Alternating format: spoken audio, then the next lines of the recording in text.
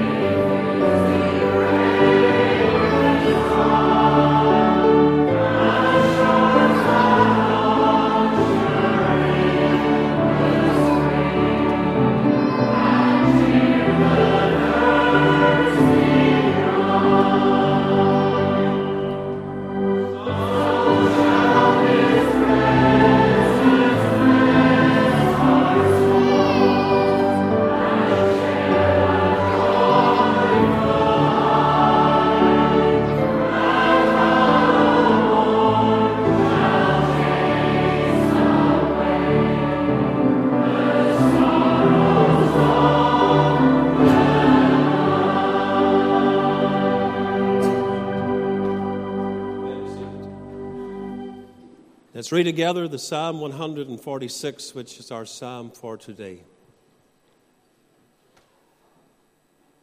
Praise ye the Lord, O my soul.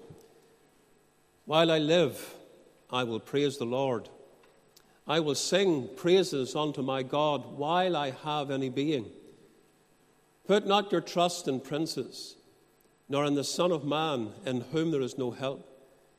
His breath goeth forth, he returneth to his earth. In that very day his thoughts perish. Happy is he that hath the God of Jacob for his help, whose hope is in the Lord his God, which made heaven and earth, the sea, and all that therein is, which keepeth truth forever, which executeth judgment for the oppressed, which giveth food to the hungry. The Lord looseth the prisoners. The Lord openeth the eyes of the blind. The Lord raiseth them that are bowed down. The Lord loveth the righteous. The Lord preserveth the strangers. He relieveth the fatherless and widow. But the way of the wicked he turneth upside down. The Lord shall reign forever, even thy God, O Zion, unto all generations. Praise ye the Lord. As the psalm begins, so it ends, and we're here to praise the Lord, to worship him, and we trust that we have the grace and the help from on high to do that. As we come to prayer, do remember those that are sick, some in hospital. Sister Madge Bevan, we've been thinking much about her over the course of 4 years when she's battled with the disease, and these days she's been quite low, but pray for her recovery. James Wallace is in hospital. We've been remembering James during this time when he's in the Causeway, and Horace Strong also was in hospital yesterday. Do remember him. And there's been a good improvement with Alex Moffat, and we're glad to hear that report. He's out of hospital. He is improving. There is a visit taking place this weekend to Poland. Pastor Valentine and Larissa, Donald and Jackie Fleming, and I think one other, and they've gone to meet Ukrainian brethren with necessary aid. So that's taking place just now over the weekend. Pray for them, please. Let's bow together before the Lord. Eternal God and gracious Father, we gather in this church building for one main purpose, and that is to meet with God. We thank you for the meeting of the church and the people of the Lord who come to worship. And there is that fellowship that we enjoy, the one with the other. We come in obedience to this place, for we are not to forsake the assembling of ourselves together. And so much the more as we see the day approaching.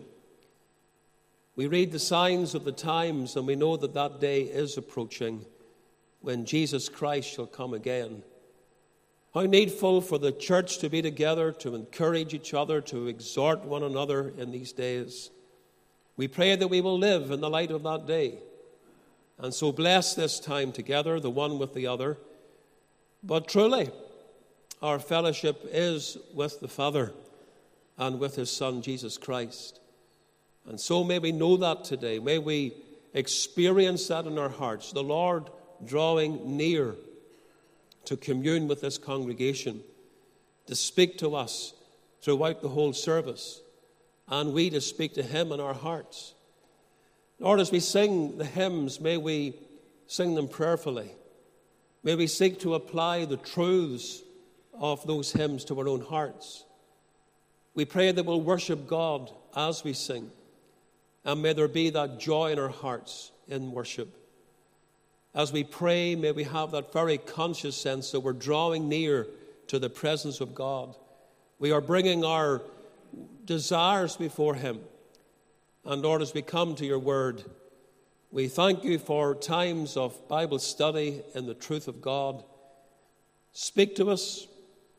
Don't let us leave this meeting without knowing that God has spoken to our hearts personally. We believe there is a message for us all today, and we just cry to thee for the grace to receive the word, for the Holy Spirit to apply the word. We know that it's possible to come to church and sit in a meeting and not benefit because our hearts and minds are not where they ought to be. We can go through the motions of a worship service and yet be far from God. Oh Lord, draw near and make this a time to remember, because God comes into the midst of the church and revives us and blesses us and sets us on fire. We were praying that already today in the early time, that the church of Jesus Christ would be set on fire for the glory of God. We want to live with eternity's values in view. Help us, Lord, not to be so taken up with the things of the earth. The hymn writer said, when we turn our eyes upon Jesus and we look full in his wonderful face, then the things of this earth will grow strangely dim in the light of his glory and grace. And Lord, we want to set our heart and our mind upon those things that are above, heavenly things. Jesus said, lay up for yourselves treasure in heaven. And so, Lord, may we aim towards that. We're going to be there for eternity. This life is just so brief, just passing through quickly. The longer we live, the more we know that that is so. Help us, Lord, therefore, to make every day count for God, to live for the Master, for his honor and for his glory, to live, Lord, in the rescue mission that we ought to be involved in bringing others to Christ. Teach us afresh that we've only one life and it will soon be past, and it's only what's done for Christ that will last. Remember the dear sick of the congregation. Lord, we've mentioned these ones that have been in hospital or they're quite ill at the moment, and we commit them into your care. We pray that thou will be with James and Horace in hospital. We pray for Madge at home, that you'll bless her, and Dave as well, as he seeks to be an encouragement. May your gracious hand be upon them. Thank thee for the recovery with Alex, for answered prayer. May that continue. We think of the many others that are on our prayer list, and we commit them to your love and to your grace today. Remember those that have gone over to Poland this weekend. We think of the ongoing war. We think of the devastation it has caused, lives lost, many injured, and Lord, so many displaced, millions of people displaced, so many in great need today, even in hunger and in thirst, and deprived of so many things that they're used to in their daily life. Oh God, remember that country. Bring the war to an end, and bless your redeemed people especially. Provide for them. Thank thee for the opportunities that are given, and missionaries that are there, preachers that are there, local pastors that are maintaining the cause of God. Lord, we pray that you'll prosper the gospel even in dark days. Continue with us now and pour out your Spirit upon this people. In Jesus' name we pray. Amen. Warm word of welcome as you've come to the house of God today. May the Lord bless all of us as we gather here. And for those that are part of the service on the internet, we're glad to have you also. The gospel meeting is at 7, preceded by the time of prayer at 6:30. We commend the prayer meeting to you. And I want to speak on the subject tonight, barriers that God has set up to prevent sinners going to hell. If you're not saved, God has set up obstacles in your way to stop you from being lost forever. And we're going to deal with those tonight, and we trust you'll come back for the evening service. Refreshments will be served, and if the ladies can bring a packet of biscuits, buns, scones, pancakes, whatever you're able to do, we'd appreciate that. Tuesday is the Youth Challenge at 7 o'clock. Tuesday is also a choir practice for the Hebron Choir at 8 o'clock. Thursday, the midweek service at 8 p.m., and we're going to have reports on the Sunday School and the Youth Challenge, and then special prayer for the children of the church and of this town. Friday night is the Hebron Church Christmas dinner in the Macroboy House Hotel, eating at 7, so you can begin to arrive at 6:30, whatever suits you, and get your table. This is the final opportunity to put your name on the list. The hotel needs it clarified and confirmed tomorrow. Saturday is a general clean-up day at the church here, inside and out. And after a good meal on the Friday night, you'll have tons of energy to be able to do all the work that needs to be done. Saturday is also the open air in the centre of the town at 11 a.m. Remember the prayer meeting next Lord's Day at 8 o'clock, Sunday school 10:30, and Bible class at 11:15. It's Mervyn for the month of December, and he's dealing with questions answered concerning the birth of Christ. And the first one next Lord's Day is why Mary? Worship service, 12 noon. We'll be coming in the will of God to our study in Mark again. And then throughout the month of December, we have special meetings. It is family night being the first Sunday of the month, so Christmas family night service, 7 o'clock. Charlotte Cahy from Portavogie will be here to sing. God willing, I'll be preaching. Supper will be served. And ladies, if you can please note to bring half a loaf of sandwiches and 1 dozen buns. If all the ladies can help with that for family night. Tuesday, the 6th of December, just to mention to our senior group, we have our fellowship Christmas tea, and that's at 11 a.m. Tuesday night is the Youth Challenge Christmas meeting. I know that the workers and our coordinator are pushing towards a very special meeting on the Tuesday night. So remember this, pray over it. We had a very good one Tuesday week ago. Many children came in and were looking to the Lord for similar and better. Thursday, the 8th of December, the midweek service, 8 o'clock, and the reports will be from the Bible class and the youth fellowship, and concentration, therefore, on the young people of the congregation as we come to pray. Friday the 9th, I want you just to pray for this. Most of you will not be involved, but there is a group of our Ukrainians going to McGilligan prison for 11. It's actually 1 o'clock. So 1 o'clock, not 11, just in case you're getting that wrong. I got it wrong. Sunday school Christmas party is at 7, and the youth fellowship that night will be visiting our seniors, and they're to be at the church at 7. Invitations are available for the Christmas party for the children at Sunday school. Can I mention then the 11th of September, Christmas Friends and Neighbours Night at 7. The 18th of December, our annual carol service at 7. On Christmas Day, the 25th, it's the gospel service at 7. All special meetings. Thank you for your tithes and offerings to God's work. Today is the home mission, and next Lord's Day is Let the Bible Speak and Missionary Covenant. Can I mention again the Covenanters trip? I think there's still a few places. Only one coach is going, and there might be 9 or 10 places left. So this is now being advertised through our churches today, exterior to Ballymoney. So if you're going, please see Mervyn or Christine as soon as you can, because the places are limited. We mentioned to you Madge, and we want you to continue to remember her and Dave as he looks after her.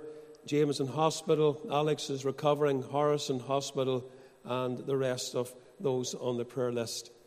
Remember everything pertaining to the land of Ukraine, our folks here and then back in that land, that the Lord will bless his word as it goes forth. Just to mention, Tuesday and Wednesday, in the will of God, I hope to be in Bezo, meeting with the family of Stephen and speaking in 2 churches, meeting with pastors and elders as well for their encouragement, and I would appreciate your prayers. We also extend, as we did on Thursday night, our sincere sympathy to Alec and Roberta Taylor and the family circle on the death of Roberta's mother, who passed away last Monday. We assure them of our prayers at this time. We've asked you to pray for David, as he has now been placed as the student assistant in Antrim Free Church. Pray the Lord will make him a blessing there. He will be responsible for 1 day a week in Antrim, doing some visiting and just learning what it is in church life, what it is to be a pastor, a minister of the gospel, what it is to conduct session meetings and committee meetings and so forth, all those things to help our students in their final year. We think of Stephen and Erwin and Rhonda. They've returned home. I was speaking to a couple of them this morning. I said we can supply matchsticks if they really need it, but they've had a good time and a busy time as we show these photographs on Thursday night. We mentioned Noreen, and she might be listening in this morning, but we just congratulate her because last Monday she had a significant birthday, and we're praying for Pastor Florine. He hopes to go in the very near future to help the needy in Ukraine, and these are just pictures of the areas that were visited by those that they're in partnership with in recent days. So every face has a story to tell of great need in that country, and we continue to pray for them as they struggle. You hear the news just as much as I do, and these folks are going through really difficult times. Pray for them, please. We sing together, Revive Thy Work, O Lord. It's the hymn 641. Revive Thy work, O Lord, Thy mighty arm make bare. Speak with a voice that wakes the dead, and make Thy people hear. Revival is to do with the church. It principally has to do with God's people. In revival, many souls are saved, but that's just the offshoot of revival. You can't revive a dead thing. Sinners need regeneration. believers need revival.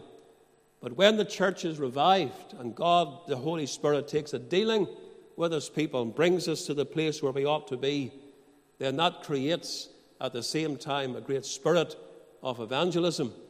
And the people of God are now reaching out to the unconverted. And God, the Holy Spirit, is moving in the church.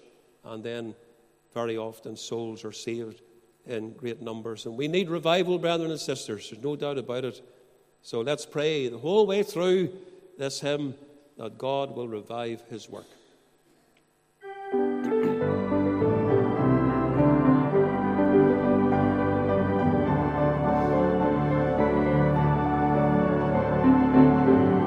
Let's stand to sing.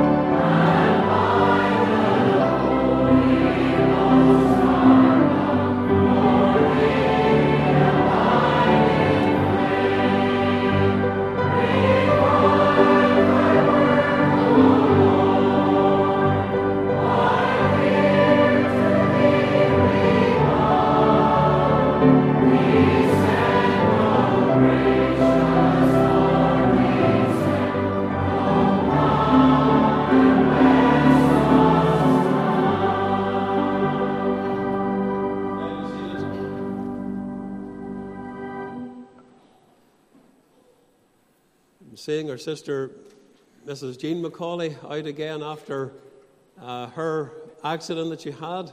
And it's a delight to see her back in church. Trust the Lord will bless her. Also, a little birdie told me that Mark McConaughey has a very significant birthday today. Must be true. I think he must be 40 or something like that. But anyhow, we wish him well. And good news about a little granddaughter of Julie getting saved this morning. So these are all messages that are coming through just to share with you before we come to the Word. 2 weeks ago was Remembrance Sunday. And at the morning service, we brought a remembrance message. And as you know, we only got the introduction and the first point. We're coming back to that, and I trust that the Lord will speak to us now as we turn to Revelation chapter 2. Revelation chapter 2, and the opening 7 verses will be the reading.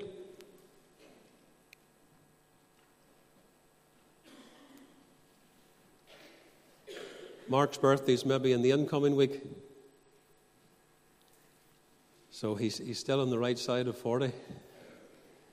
Amen. Most of you are saying now, I wish I was 40 again.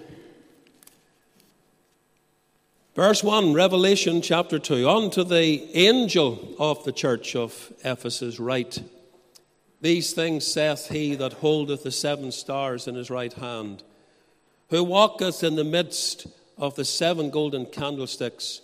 I know thy works, and thy labour, and thy patience, and how thou canst not bear them which are evil. And thou hast tried them which say they are apostles, and they are not, and hast found them liars, and hast borne, and hast patience, and for my name's sake hast laboured, and hast not fainted. Nevertheless, I have somewhat against thee, because thou hast left thy first love. Remember, therefore, from whence thou art fallen, and repent and do the first works, or else I will come unto thee quickly, and will remove thy candlestick out of his place, except thou repent. But this thou hast, that thou hatest the deeds of the Nicolaitans, which I also hate. He that hath an ear, let him hear what the Spirit saith unto the churches. To him that overcometh will I give to eat of the tree of life, which is in the midst of the paradise of God. We finish our reading there at verse 7. We'll bow together in prayer and look to the Lord now for this time of Bible study. Our gracious Father, we pray for revival. We've sung down this hymn, every line, Revive thy work, O Lord. And we cry to thee. We trust from the very depths of our hearts that that revival will come. We pray that you'll disturb the sleep of death. Very often we know that the Church of Jesus Christ is lulled into a sleep. Awaken us, Lord. Send that breath of God that we so desperately need in our day and generation. We pray for our beloved land. We pray for our nation at this time. That God would come and visit as he has done in times past. Bless this people. As we come to your word and we think of this Ephesian church, there's so much, Lord, to learn from them. So much to admire in them. And yet there is a very disappointing error that is found among this church, and we pray that you'll search out our hearts too. Rid us of our sins, rid us of our errors. Lord, if we are guilty of the sin that the Ephesian church were guilty of, Lord, show it to us this day and help us to put it right. Help us to get our sin beneath the blood of the Savior. Help me to preach now. Need the wisdom of God, the power of God, in Jesus' name. Amen. As Jesus Christ addresses himself to all the churches, the 7 churches here in Asia Minor, he begins the same way. I know thy works. He knew everything about them, every minute detail. Nothing escaped the attention of the Lord Jesus Christ. He knew them perfectly. He knew them intimately. He knew them completely, as he knows all about us too. Nothing escapes his attention. Never you think for one moment that somehow there's part of your life out of the sight of God. The Lord knows you through and through, and he knows me, and he knows us all. He knew all about the state of this church, the serious defect that was found there.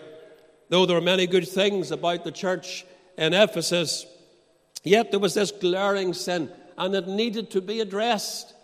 The Lord had to bring to this people this particular sin, and they had to put it right. And if they didn't put it right, they were in grave danger. And the danger was that their light would go out. In other words, the church would cease to be. It's an awful thing that you're guilty of this kind of a sin, and it's going to lead to your light going out, either as a Christian or as a congregation. So the message of the Savior was straight and simple. It's the words of verse 5. We were thinking of Remembrance Sunday, and we were thinking about this remembrance text, and Jesus says, remember. Remember, therefore, from whence thou art fallen, and repent, and do the first works, or else I will come unto thee quickly, and will remove thy candlestick out of his place, except thou repent. We got to the first point. I'm going to recap very, very quickly. The first point, of course, was the commendation of Christ. There were good things to be said about this church. These people were not outwardly backslidden. Their backsliding was a heart problem. They had not forsaken their testimony for Christ. They had not forsaken their stand for the gospel. They had not forsaken contending for the faith or their opposition against evil. No, outwardly, they looked as good as any church or any Christian might look. We noted what the Lord says to them. He speaks about their labor.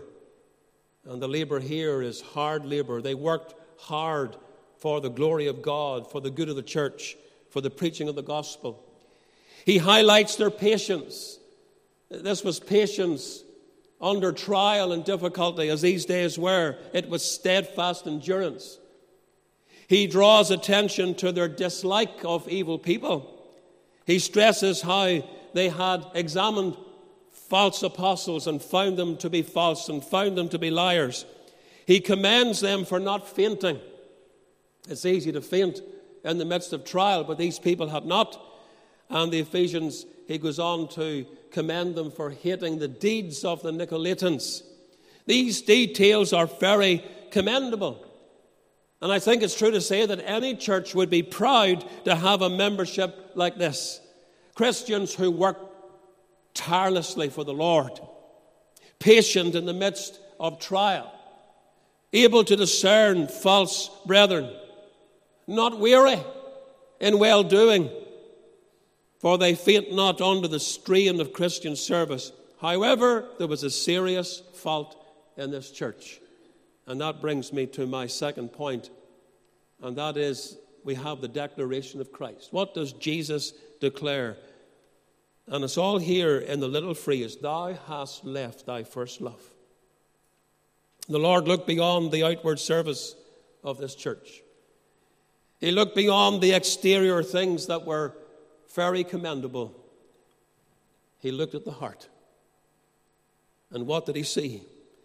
A heart that had departed in its love. And I believe particularly its love for Jesus Christ. All the rest counts for little while our hearts are not right with God. And you can have all these commendable things, and they are commendable, and yet they count for nothing if the heart is not right. Leaving your first love can be detected by your commitment to Jesus Christ, your faithfulness to the worship of God at his house, for your desire for prayer, or your lack of abounding in the work of the Lord. But more importantly, leaving your first love is particularly to do with your love for Christ. You can have all the other things that are noteworthy, and yet your heart does not love Jesus Christ the way that it ought to. Of course, if your heart has the love it ought to have for the Savior, then all those other things will be prevalent in your life. There's no doubt about that. Jesus says, if you love me, keep my commandments. I think that's the real acid test to our love for Christ. If you really love the Lord, Jesus says, keep my commandments. His commandments include faithfulness to the house of God, diligence in our labors for him, desires for his throne, and all those other things that the Bible speaks about which ought to be found in us who know the Lord. Is Christ looking down from on high into this church, into someone's heart today, maybe into many of our hearts today, and he's saying to us, collectively or personally, thou hast left thy first love. Is that where you are right now, dear Christian? Is this a fair and an accurate description of your heart? You are not what you once used to be, if you're honest. William Cowper highlighted this condition in his hymn, "Oh, for a Closer Walk with God." Remember the questions that he asked. Where is the blessedness I knew when first I saw the Lord? Where is the soul-refreshing view of Jesus and his word? What peaceful hours I once enjoyed. How sweet their memories still. But they have left an aching void the world can never fill. What is the first love? What is Jesus referring to here? That's an important question. When he condemns the Ephesians for departing from this loving position, what does he mean? Well, maybe it's summarized in Cowper's hymn when he speaks about when we first saw the Lord. Do you remember when you first saw the Lord? This will bring you back to your conversion, to the day when you trusted in the Lord. Oh, the happiness of that very moment, the joy unspeakable, and the love that filled our hearts when we experienced salvation, when the blood was applied, when our sins were forgiven and pardoned, and peace was imparted, and the gates of hell were closed, and the door of heaven was open to us. Do you remember when you first knew the Lord? When you first came to Christ? Do you remember the love that burned in your heart for him? The gratitude you felt with the knowledge of sins forgiven? The overwhelming desire to serve him? Nothing was too much. No sacrifice was too great. You started off as a second-mile Christian. Do you remember that? How is it with you now? That's the question I want to ask you. Right now, how is it with you? Can you compare that first love with the love that you feel in your heart for Christ today? Do you have to confess that you're guilty of this awful sin which the Ephesians were reprimanded about? You have left your first love. I'm sure there are simple tests that you can apply to ascertain your condition of heart now compared to then. Your desire for the Scriptures, for example. Do you love this book as much as you did when you were first saved, or when you were walking really well with the Lord? Is this something that you relish and you love to be in every day? Or we could think about your private devotions for prayer and meditation with the Lord. Are you as eager today as you once were? What about your hasty steps to come to the house of God? Oh, there ought to be a joy on a Sabbath day when you rise. There ought to be a bounce in your step coming to the place of worship. Do you remember those days that maybe are not there today? Or your keenness to witness for Christ? You love to speak about him. You love to tell others about the Lord. What dominates your thoughts? That's another good test. Is it the Lord or is it something else? I know professing Christians, and they would never think twice about missing a service on the Lord's Day or a prayer meeting if they were feeling a little bit tired or a little bit unwell. I'm not talking about people that are really sick and can't be at church, but I'm just talking about people that are just feeling a little bit under the weather. They wouldn't think twice about not coming to worship. Or maybe if a visitor turned up, they would prefer just to spend time entertaining the visitor than coming to worship the Lord. But you know, they would never miss work.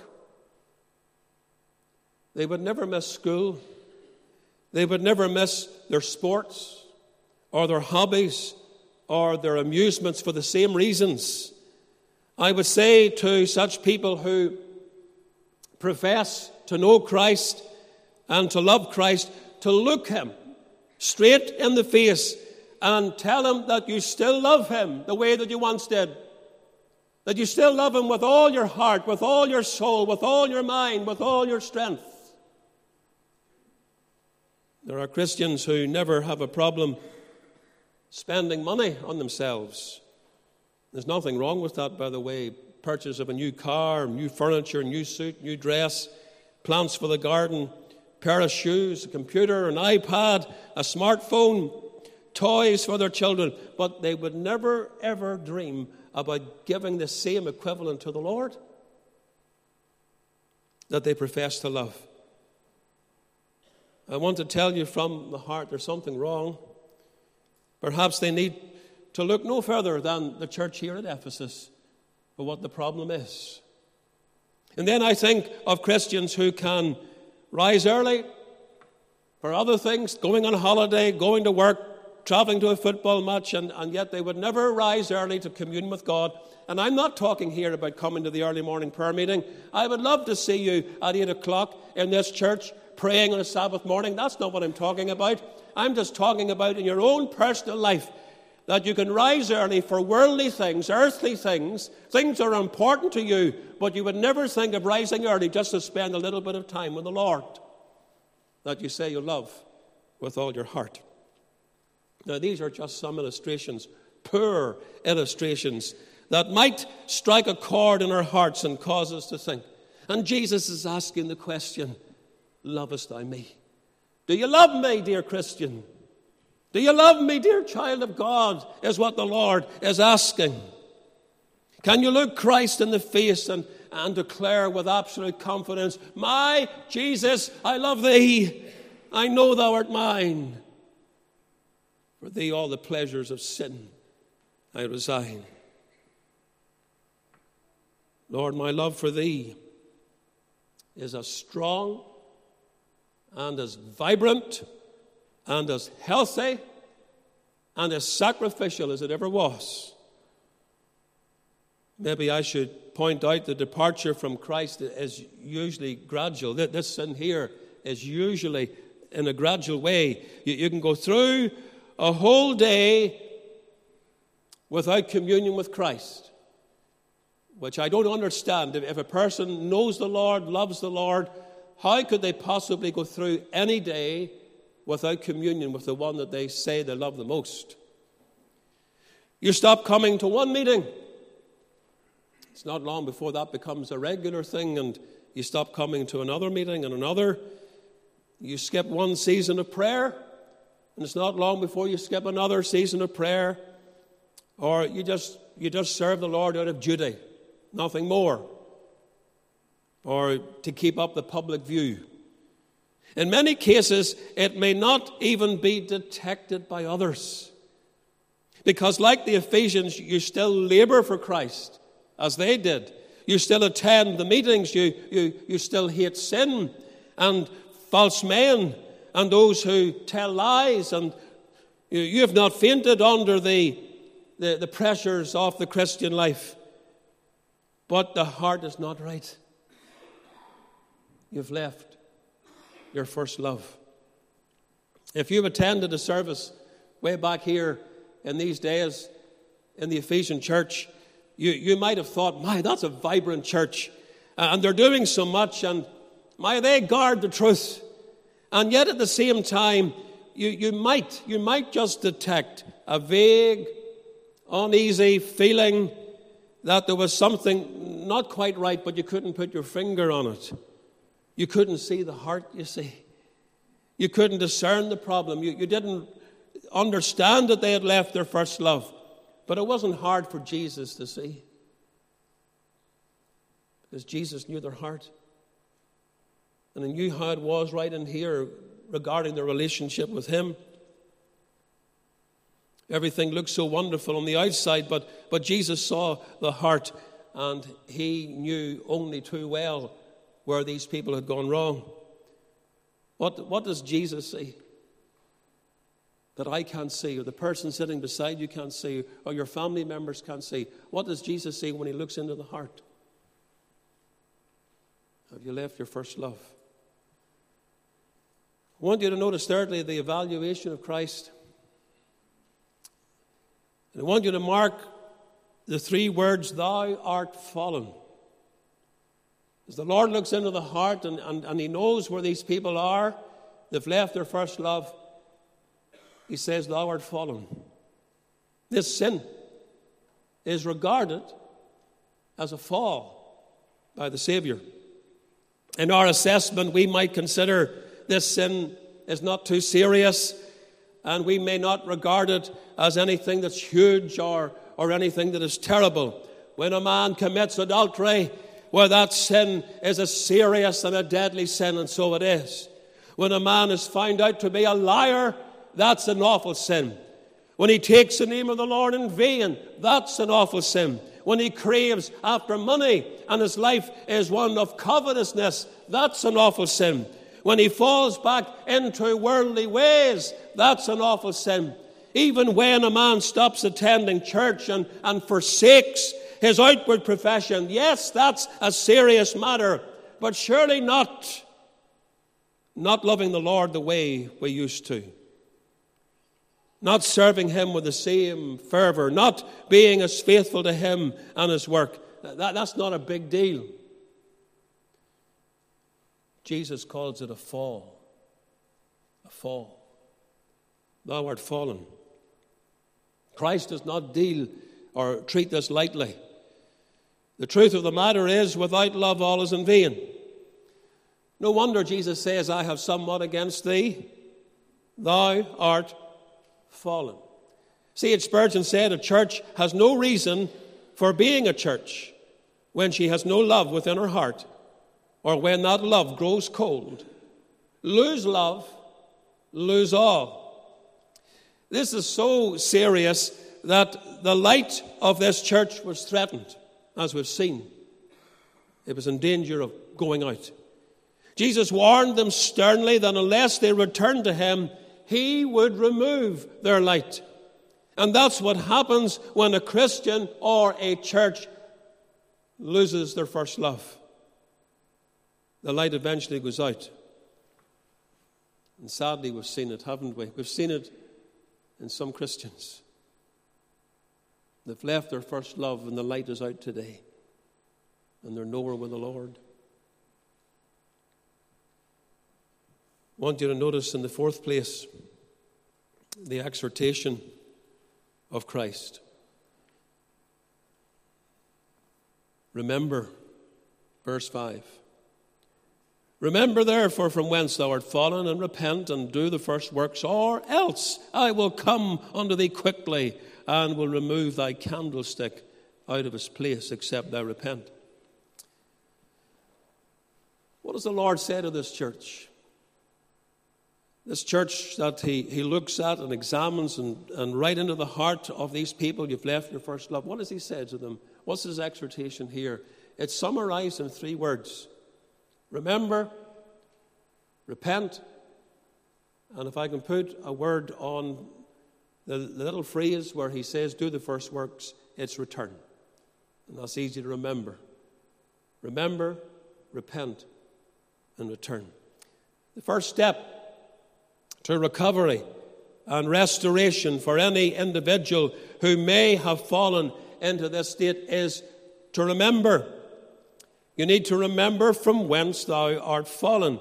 And this means remembering where you used to be. Where you used to be in your love for the Lord and for one another. When the prodigal son was in the pig pen, the very first step to his restoration was remembering what life was like back at the Father's house. It's always the first step in getting back to where we should be with the Lord. Remember the love that burned in your heart towards Christ. When you thought about him whom your soul loveth, when you considered his humiliation in the incarnation, when you pondered the great drops of blood falling down to the ground in Gethsemane, when Jesus wept and prayed with strong crying and tears, you remember when you meditated upon the sacrifice of Calvary's cross and you understood that it was for you. Remember how you once attended worship with joyful hearts. The songs of Zion thrilled your soul. You sat with an eager heart, drinking in the word that was preached. You couldn't get enough of preaching. You couldn't get enough of Bible study. You couldn't get enough of fellowship with God and with his people. Do you remember that? Remember the enthusiasm of Christian service. It was never a drudgery to go the second mile, to go on an outreach, even to do a little bit of manual work around the church or make a supper, provided tea. These things were not chores. You looked at them as opportunities just to serve the Lord, albeit in a background way. Remember when Bible weeks and missions and missionary conferences and conventions and special services were high on your agenda. You couldn't wait to get to those special times. Remember how you used to spend precious time in God's Word, and how you loved to pray, and how you wakened in the morning looking forward to sweet communion with the Lord himself. Remember you used to love to gather with other Christians. Your soul was knit with them, just like David and Jonathan's soul were knit together. These were your spiritual brethren and sisters, and you cherished their company. You cared and supported each other. You walked together in sweet fellowship and concord. Remember how excited you used to be in telling others about the Savior, witnessing to them, exhorting them to be saved, inviting them to gospel services, weeping over them that they might come to know the Lord.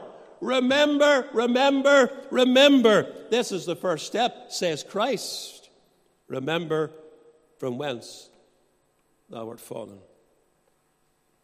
And then he says, repent. That's the second step. There must be inward grief and shame over our failures, for this sinful departure that the Lord speaks of. We must blame ourselves, not others. There's Christians today, and they're backslidden, and they don't love the Lord the way they used to love the Lord. And they've left their first love, and maybe even left a lot more than that. And you know what they do? They blame other people. They blame their circumstances. They blame their family. They blame some other Christian. They've been looking at another Christian and they've been stumbling instead of looking to the Lord. Don't blame other people. Those people didn't save you. Those people didn't deliver you from hell. They didn't take you off that road, that broad road, and set you on the narrow road to heaven. No, it was Jesus that did that. If you have departed from Christ. And there's only one person to blame, and that's yourself. Oh, there may be circumstances, and there may be people that have caused you to stumble. But you've looked at that instead of looking to Christ. You see, it's possible to live in the first love. Jesus would not condemn a congregation for leaving it if it wasn't possible to live in it and to be there with Christ every day. We must be truly sorry. Repentance means we condemn our sins. It means we confess our sins. It means that we cease from our sins. And it means that we change direction. That's what repentance is. Jesus says, remember. He says, repent. And then really he's saying in this little phrase, return, do the first works. That's the third step. This is the command of Christ for our recovery. Remember from where you're fallen. That brings you back to when you lived in the first love, when you first knew the Lord, when your life was on fire for Him. When you remember that and you see it, then you repent. You turn from it. You confess it. You bring it before the Lord. You forsake it. And then you get back to where you ought to be, what you used to be. This is the message of the Lord for such a church. And it is good advice. In fact, it's more than advice. It is a solemn command. The Lord's not just advising this church here. He's commanding this church to go back to where they used to be. Or else, I'll take the light away. That's how serious the matter is. That's how dangerous this matter is. Matthew Henry said, they must, as it were, begin again. Go back step by step till they come to the place where they took the first false step. They must endeavor to revive and recover their first zeal, tenderness, and seriousness, and must pray as earnestly and watch as diligently as they did when they first set out in the ways of God.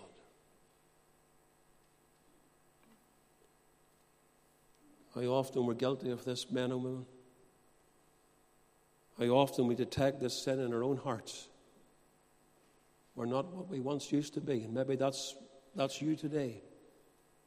You've left your first love. The Lord in His mercy, He would write to you. He would speak to you as He did with these people, these Ephesians. And He'll say to you, listen, I want you to remember from where you're fallen. I want you to repent. And I want you to return. Get back to where you were. May God help us to do that, if that's what needs to be done right now. Let's pray together. We're in God's house. We're before the Lord. We're before the Christ who said to every church, I know thy works. Nothing's hidden from me. And maybe today the Ephesians describe the condition of your heart. Has God spoken?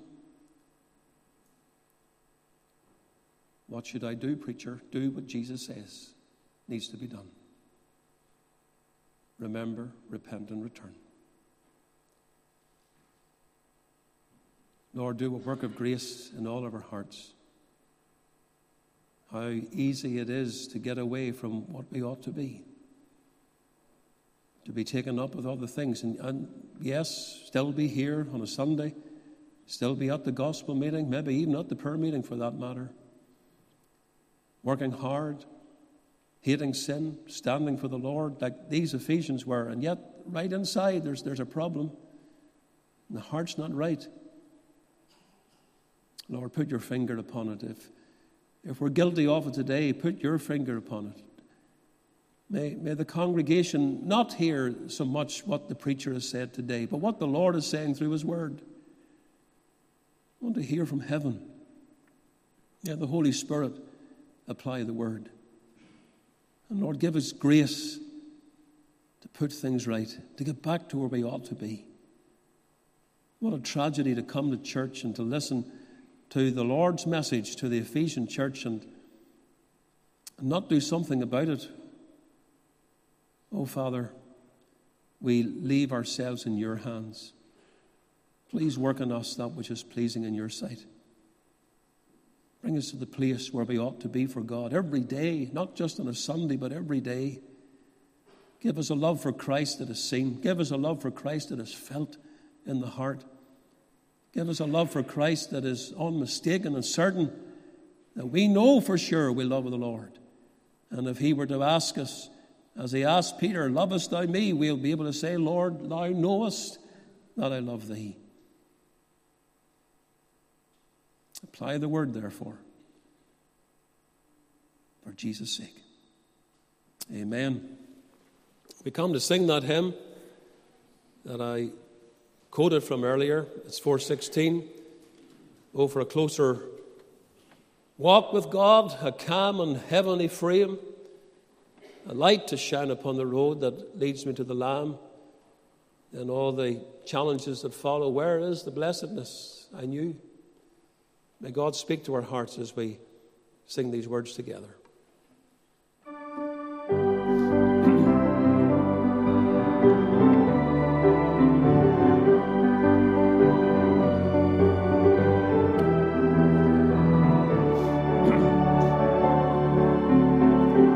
Stand to sing.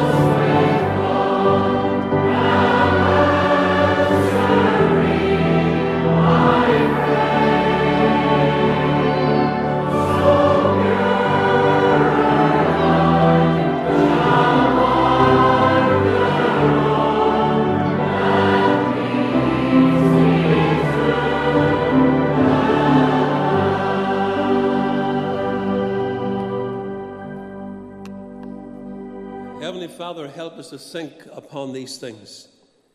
Help us, Lord, to take your word home with us in our hearts and to meditate upon it, to take down even these verses in Revelation 2 and think about them again, ponder over them.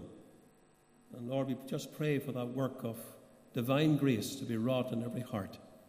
Draw us closer, closer to Christ. Give us a love for him, perhaps that we've never had before. Help us by your grace to live in the first love with enthusiasm and joy and gladness to serve the Lord and to be what we ought to be as your people. Separate us now with your blessing. Keep us through the afternoon and visit us again tonight in the power of the gospel for Jesus' sake. Amen.